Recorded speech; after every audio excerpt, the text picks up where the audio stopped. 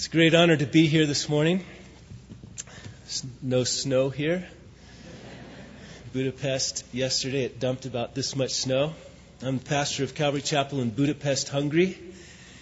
The last time I was here, it was a year ago for the very first time.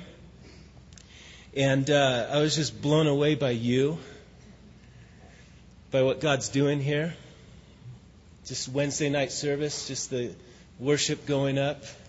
I was just drawn right up into the heavenlies, and it's just so good to be back. I met your pastor about 14 years ago.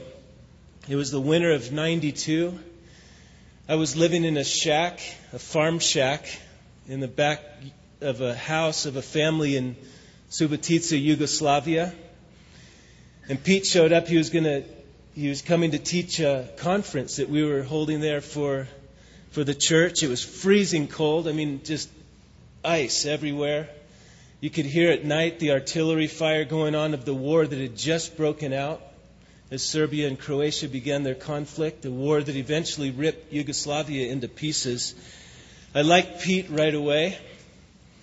We had some pictures I was going to show of him back in those days, but none of the staff wanted to take any responsibility for me showing these. Pete was a rock star, and he had come with his guitar and his Bible. You know, I just liked him. He seemed energized because he was in this danger zone there with me. And so there was something happened in our hearts from that time, and our hearts have been knit together ever since. He had this demo tape with him too. 3 songs on a demo tape. He said, "Hey, check this out. Me and a couple guys from my church back in Albuquerque, we've got a band going." You know, and I listened to it, and it was before the Cry had any of their stuff out. And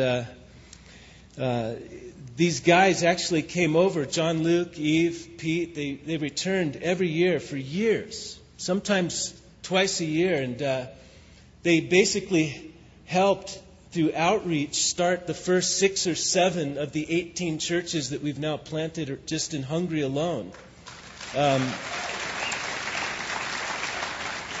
You know, not to mention the churches down in Yugoslavia and in these places.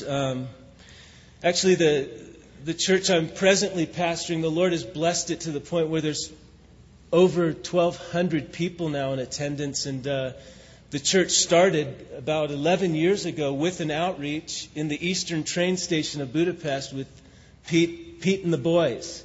And so we've got a history, a friendship that's wonderful. And it's just a great honor to start the year 2006 here with you in the church here. If you could open your Bibles, please, to the little book of Ezra. If you don't know how to find it, go to the table of contents. Ezra chapter 3 this morning, we're going to look at some things here. And in the book of Ezra, what we see is God is bringing Judah back from captivity to rebuild the ruins of their lives. That's what's going on here. God's people had ruined their own lives. That's the short version. You can get the long version and all the details in the book of 1st and 2nd Kings sometimes. But Judah had ignored their prophets, Elijah, Elisha, the prophet Isaiah, Jeremiah, pleading with them, you know, not to be involved in the outrageously blasphemous and perverted practices of the nations that surrounded Israel. Judah ignored and over time slid further and further away from God. God who loved Judah. God who had raised Judah up. God who had great and amazing plans for His people. And they had made a great mess out of their lives. This is possible, that God's people could make a mess of things. And God warned them about something that finally happened. It came to a point where God allowed their enemies to come in and to carry them away into captivity. And what God was doing was basically saying to them, if you want to turn your back upon me and live life without me, I'll let you experience what that's like. If you want to see what your idols can do for you, your empty idols, then go for it. Check it out. Here's what they can do.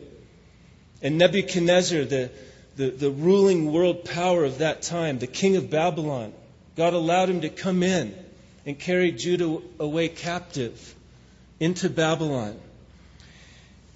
From Jerusalem, their home, far, far away, they were carried away into a foreign place, a long, long way away from home. But did God forsake His people? Does God ever forsake His people? I love the force behind what Jesus said to His people. He says, I will never leave you nor forsake you. But in the original language, the force of it is, I will never, ever, ever leave you nor forsake you. God did not leave His people. He never leaves His people.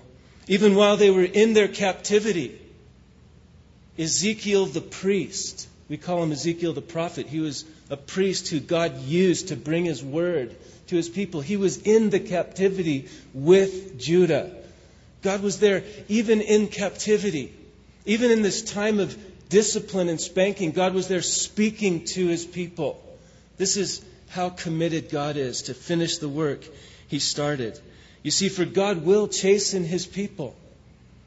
And His chastening is for our benefit, you see. C.S. Lewis describes this work, and sometimes it can be very severe. He describes it as God's severe mercy. God allowing them to be carried off captive. God chastens those He loves, the Scripture tells us. Hebrews 12:5, you've forgotten the exhortation that speaks to you as unto sons. My son, do not despise the chastening of the Lord, nor be discouraged when you are rebuked by Him. For whom the Lord loves, He chastens, and He scourges every son whom He receives. I remember reading this as a young Christian, and I realized upon meditation in this verse that God loves me dearly. Because I'd experienced much chastening from God. Oh, how He loves me. Oh. But you know, God's chastening doesn't last forever. God will spank His children to accomplish something for their benefit. And just as God said to them before the captivity, He had told them even before they went in that there would be a season of 70 years. The prophet had spoken. A 70-year time of chastening. And yet there would come this time of return. And this time came. And this is what we see when you come to the Book of Ezra. God is bringing Judah back, listen, to rebuild their lives and their relationship with God that they themselves had ruined. I love this. I love the mercies of God. I love the commitment of God to His covenants. And in these things this morning that we are going to look at, we're going to look at some things as these people are on the path back. They're in the process of being restored. Because there's some of you here this morning that have pretty much ruined things. Some of you have. And you might be sitting here and you might have been thinking lately, how can I get back? And your mind is an open battlefield. The wall has been broken down. Ezra chapter 3 is for you. There's others of you that are sitting here that are on the verge of going over a cliff of foolishness, of wasting of precious time. And there's some of you here, also Ezra chapter 3 will speak to you, that you just desire to stay on track. There's some things that we see here, if applied in your life, will keep you from the rubble, will keep you from the ruins, you see. And so I believe God wants to speak to each of us this morning. Just an interesting note. The journey back that you can read about in chapters 1 and 2. It was a long journey, a 4-month journey, over 1,000 miles back. I just saw that movie, The March of the Penguins. Man, the persistence, the commitment. And it kind of reminded me of this. There might be a long way back. You might have gotten yourselves into a position that's so messed up. But there's no other way to go. We have one way to go, and that's back to all that God is waiting for in our lives. So we pick up this story. Almost 50,000 of Judah have returned after 70 years in captivity. And they've come back to an absolutely ruined city. The walls around Jerusalem are in rubble. The temple has been completely demolished. And this is where we pick up. In Ezra chapter 3, verse 1, it says, in the 7th month, when the 7th month had come, the children of Israel were in the cities, and the people gathered together, it says, as one man to Jerusalem. Now the 7th month in Israel was the same as what we know as September, October. It was a month of 3 great feasts, festivals if you would. Times of the nation gathering together. The Feast of Trumpets, the Feast of Tabernacles, the Day of Atonement were all in this 7th month. It was a month of great fellowship. And in this month of great fellowship, it says here, as they're back in the land, the ruins are all around them, they gathered together as one man. Notice that. They gathered together as one man. We see here that a ruined life is the first step in coming back is to get back into fellowship. To stay on track is to keep yourself in the fellowship of God's people. Maybe some of you have been drifting away from that fellowship. Oh, how important it is. It says in Hebrews 10:24, let us consider one another in order to stir up love and good works, not forsaking the assembling of ourselves together, as is the manner of some, but exhorting one another, and much more as you see the day approaching. God has not designed you and I to be alone. It's like He goes out of His way in Scripture to illustrate to us the importance of being connected in the body of Christ. He likens the church to a body of which we are all members and that we're to be connected up. In another place in Peter describes it as a house. And we're like living stones. We're these bricks that are to be mortared together. You see, a house in which God will inhabit. And so how important it is, even in a church like this, especially in a church like this. This is a large church. Very large church. How important it is, I believe, in a church like this to be involved in even a smaller group within the church. And this is something you might consider in the new year. You see, you need to be in a place in the body where you can find a connection. This is vital in maintaining your walk with the Lord and the things He wants to do in and through your life. If you're coming back, this is one of the first things that needs to happen. You need to get back and connected. And there's so many opportunities, whether it's home fellowships. You know, I love this thing you have going here, Net Calvary. I've got my staff in Budapest looking at it and studying it. And I've told the guys, I want you to get something like this set up. You know, because our church now is 1,200. It's, half of one of your services, but it's a big group. I don't know half the people anymore. And it's so important that we've got a smaller group setting, I believe, inside the larger church setting to be connected. In our church in Budapest now, we counted some 35 ministries that are connected to the hub of the church. This is exciting to me. Ministries organized, people coming together to serve and meet the needs of other people. That excites me. But there's something else about these ministries that excites me just as much. It excites me that the people that are involved in those ministries have connection with each other. They know each other. They pray together. They serve together. When something comes up in life, there's others there that know them, that they have a continuity with them. We have a gospel choir. It's a rocking gospel choir. It's an amazing thing. It's our greatest outreach to the city. We just came 2 weeks ago. My wife and I left as we finished our 6th concert. We had 6 consecutive concerts, sold 2,400 seats. half the people at the concert were non-Christians. It's 110 people in this choir. Just God's using it to draw the city into the church. We're planning a tour through Italy in the spring. We're thinking possibly the year after coming through a tour in the United States. Maybe Pete will invite us here. Hint, hint. But I told our choir director, his name's Mark Zeman. You might have heard him. He's a piano man, an amazing pianist. God has brought him over, and he's an amazing choir director as well. I told him, I said, Mark, you're the pastor of these people, these 110. I want you to treat them as a small church. And it's amazing to see what happens, the interaction, the connection, the ministry to one another that happens in this choir. You see?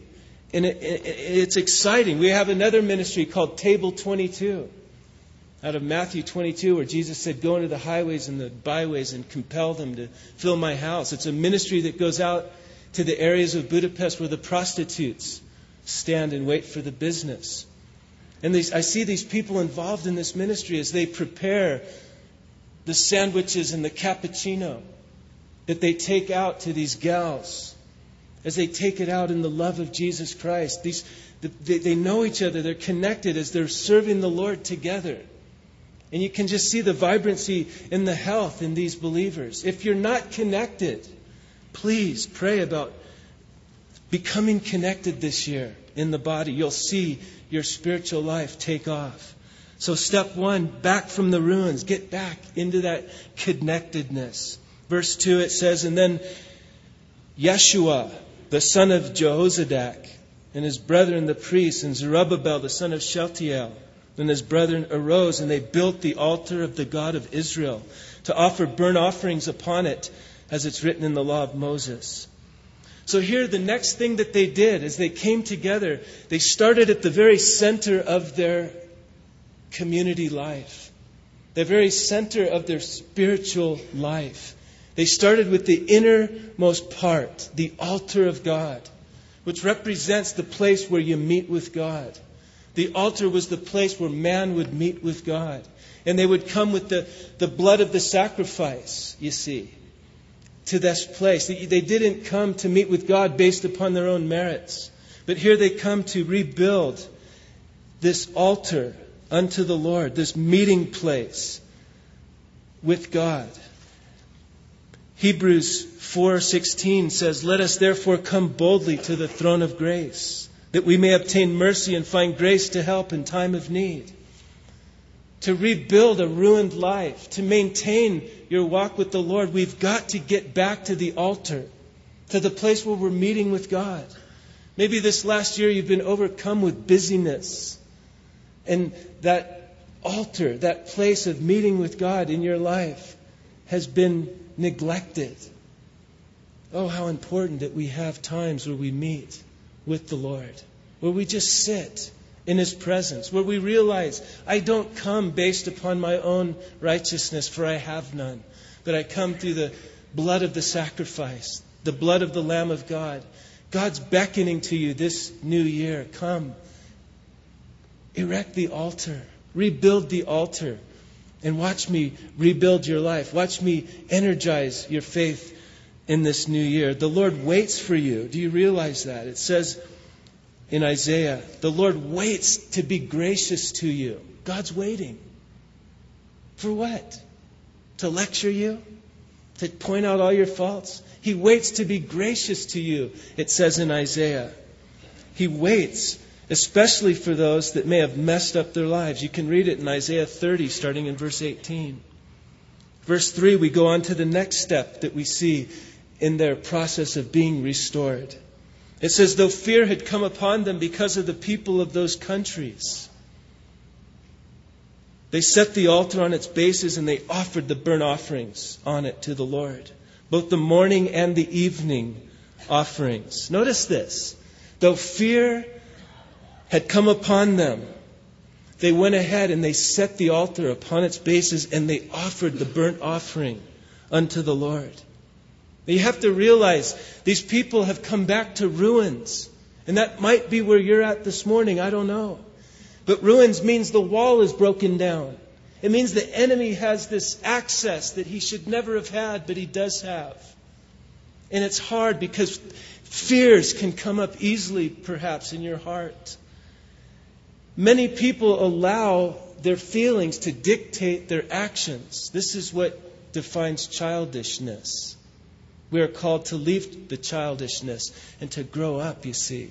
An adult lives not based upon his feelings, but upon what he knows is right. Whether you feel good or you feel bad, you see. In relationships, many who have failed are paralyzed with shame. They're paralyzed with guilt. Many can't move forward because of this constant looking back, even with regret, to the past. Oh, why did I do that? Oh, I'm so unworthy and all. And this is especially difficult for those that perhaps have experienced ruin because of your own sin. When the walls are broken down, there is this susceptibility to fear. And it says, though they had this fear because of the enemies, and there was no wall at this point. The wall's coming, folks. In the next book, the book of Nehemiah, Nehemiah's on the way. The wall will be rebuilt. The walls of protection. Those precious walls that God seeks to build in our lives.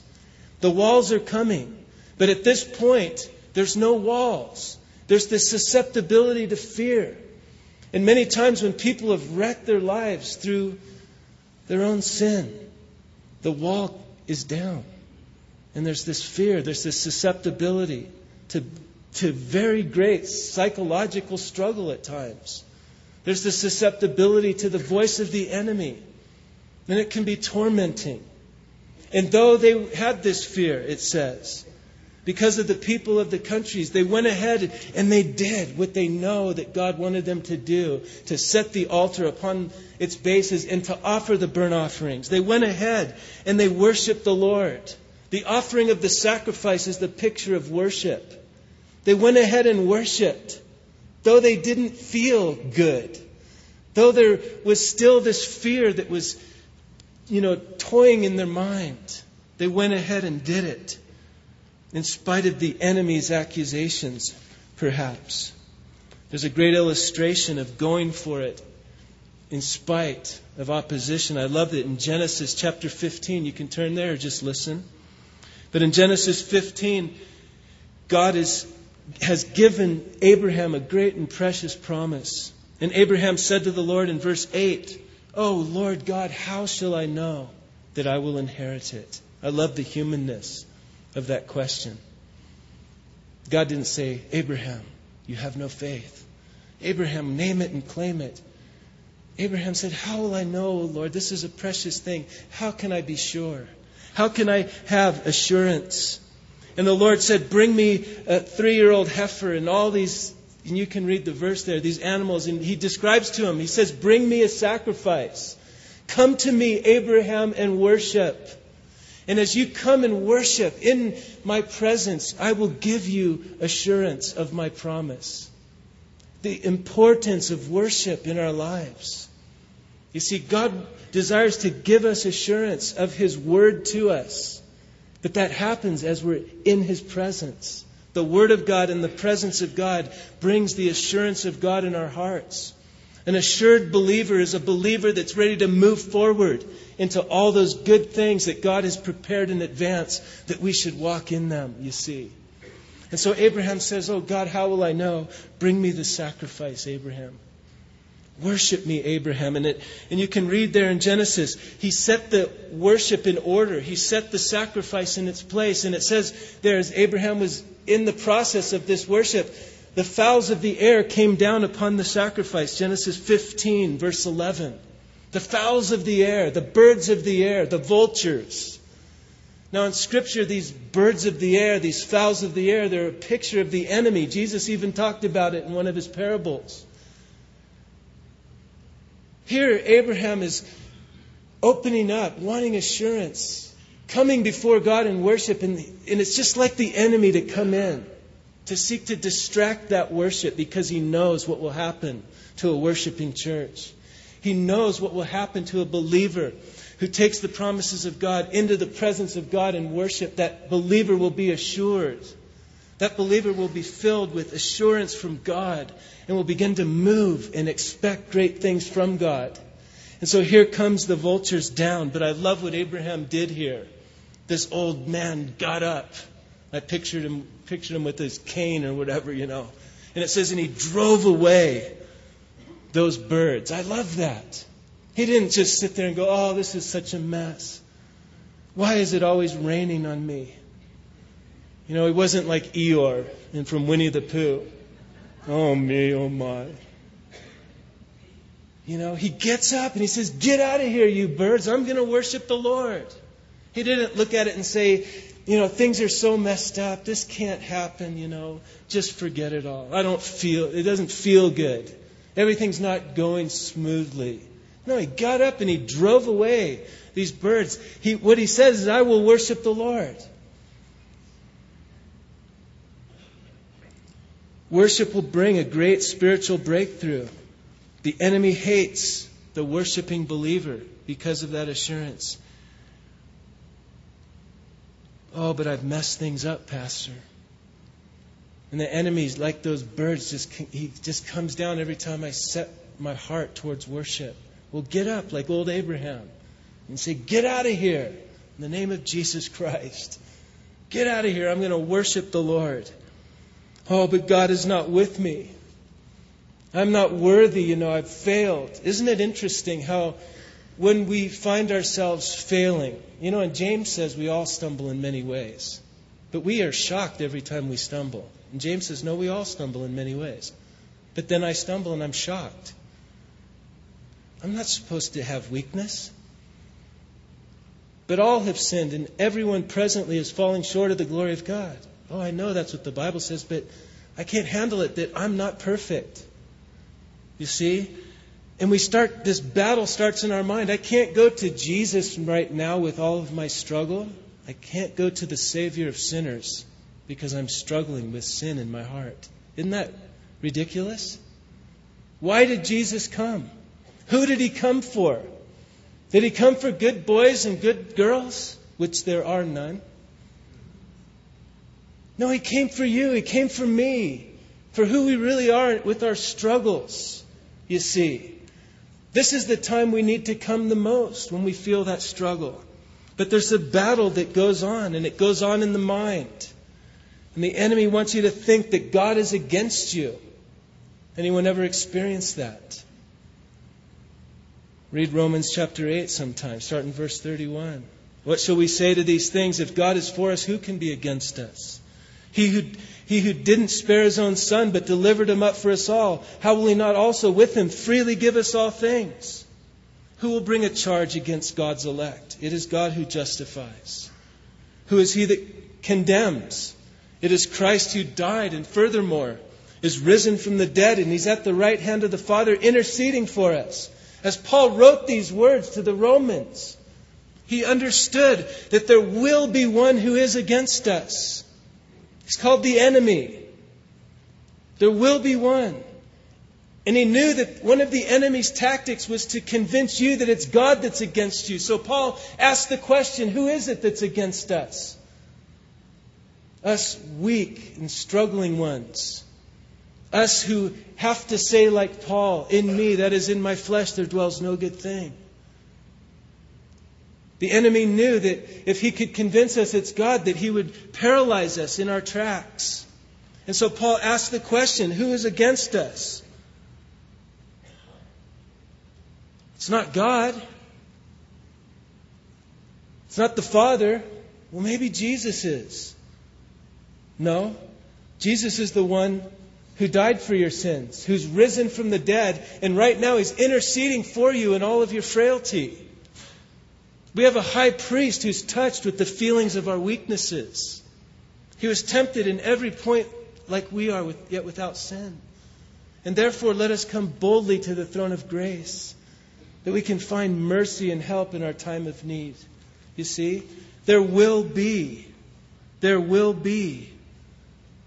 the accusations. There will be the heaping on in your mind of condemnation. But Paul writes and says, know this, it's not God the Father, it's not God the Son. There is an enemy. Now get up, like Abraham, drive him off, resist the devil, and he will flee from you. Draw near to God, and God will draw near to you. He's interceding for you right now with all of your weakness. Maybe you've found yourself drifting from some of these things. It's time, I believe, to get back. And they also kept the Feast of Tabernacles, it says, as it is written. And they offered the daily burnt offerings in the number required by ordinance for each day, Ezra 3:4. And afterwards, they offered the regular burnt offerings, the new moon, they did the new moons, the appointed feasts. In other words, they returned to their regular service of God. That's what all that means. Their serving the Lord became a daily part of their lives again. That's what he's saying here. This was the next thing that happened as they were in this process of being restored from the ruins.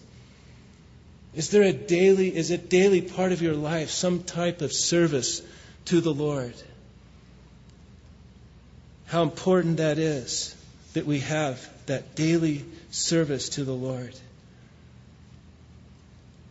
But this can be hard if we've messed up. Think of Peter. I love Peter. He's one of my favorites in Scripture. Because I look at Peter and I think if God could work in him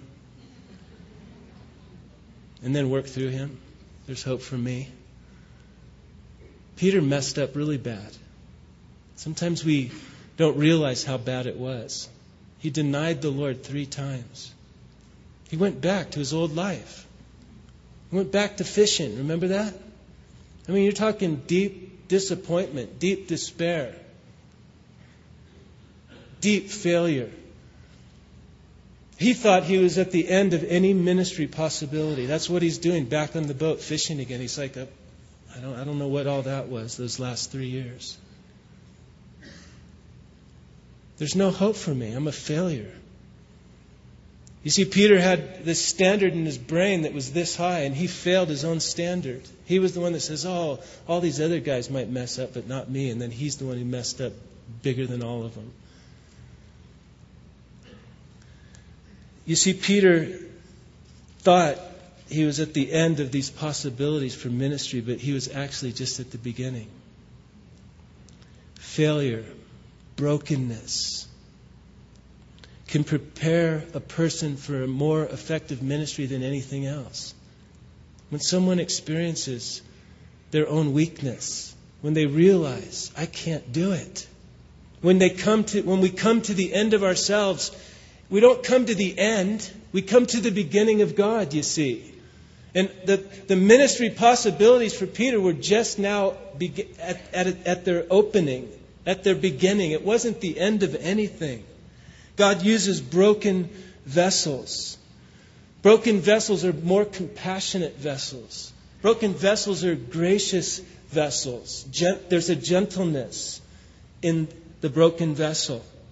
Yes, you'll be more humble. Yes, you'll be more kind to people. No, you won't be able to put legalistic trips on people. But guess what, folks? That's not what God's wanting us to be doing. But that's what a lot of people do that still have all of that self-energy going on. All of that self-confidence. God is wanting us to get back in our regular service to Him. And because you failed doesn't mean you're disqualified. God will use you in brokenness to preach the gospel of grace. You might not be able to lift your head high and beat your chest and have this pride exuding from you, but God will use you in a broken way. And He'll use you in a powerful way to touch lives in a greater way than you've ever known. And so here they got back now into this regular service of God, and it says, and from the first day of the 7th month, they began to offer the burnt offerings to the Lord, although the foundation of the temple of the Lord had not been laid. And they also gave money to the masons and carpenters, and food and drink and oil to the people of Sidon and Tyre to bring cedar logs from Lebanon and all.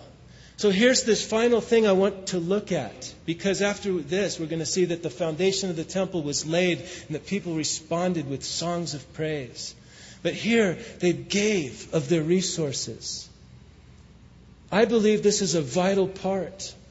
We're not going to pass around an offering bag right now. I'm not going to ask you for mission support. That's not where this is leading.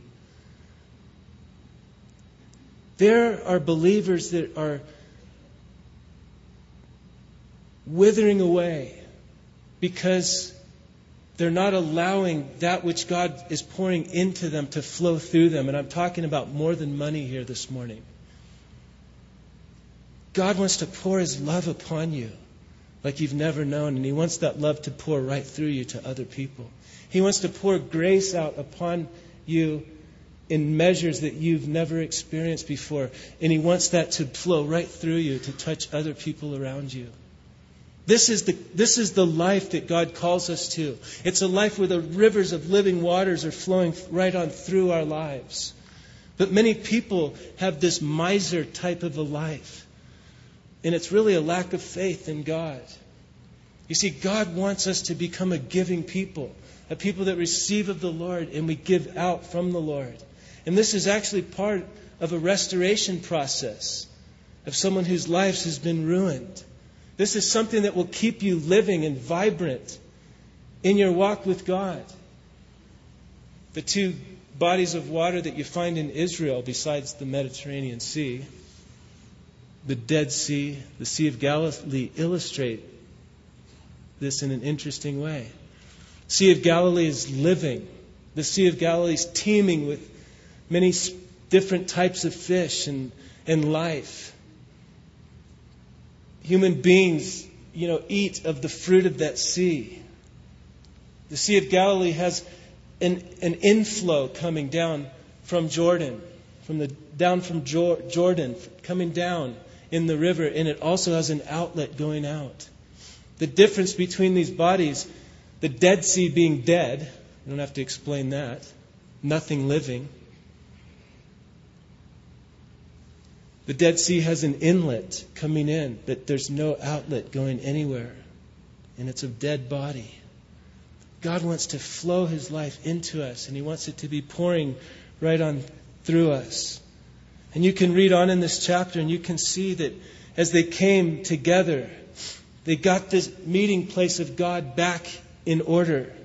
They offered their worship to the Lord in spite of the opposition that was lurching in the shadows.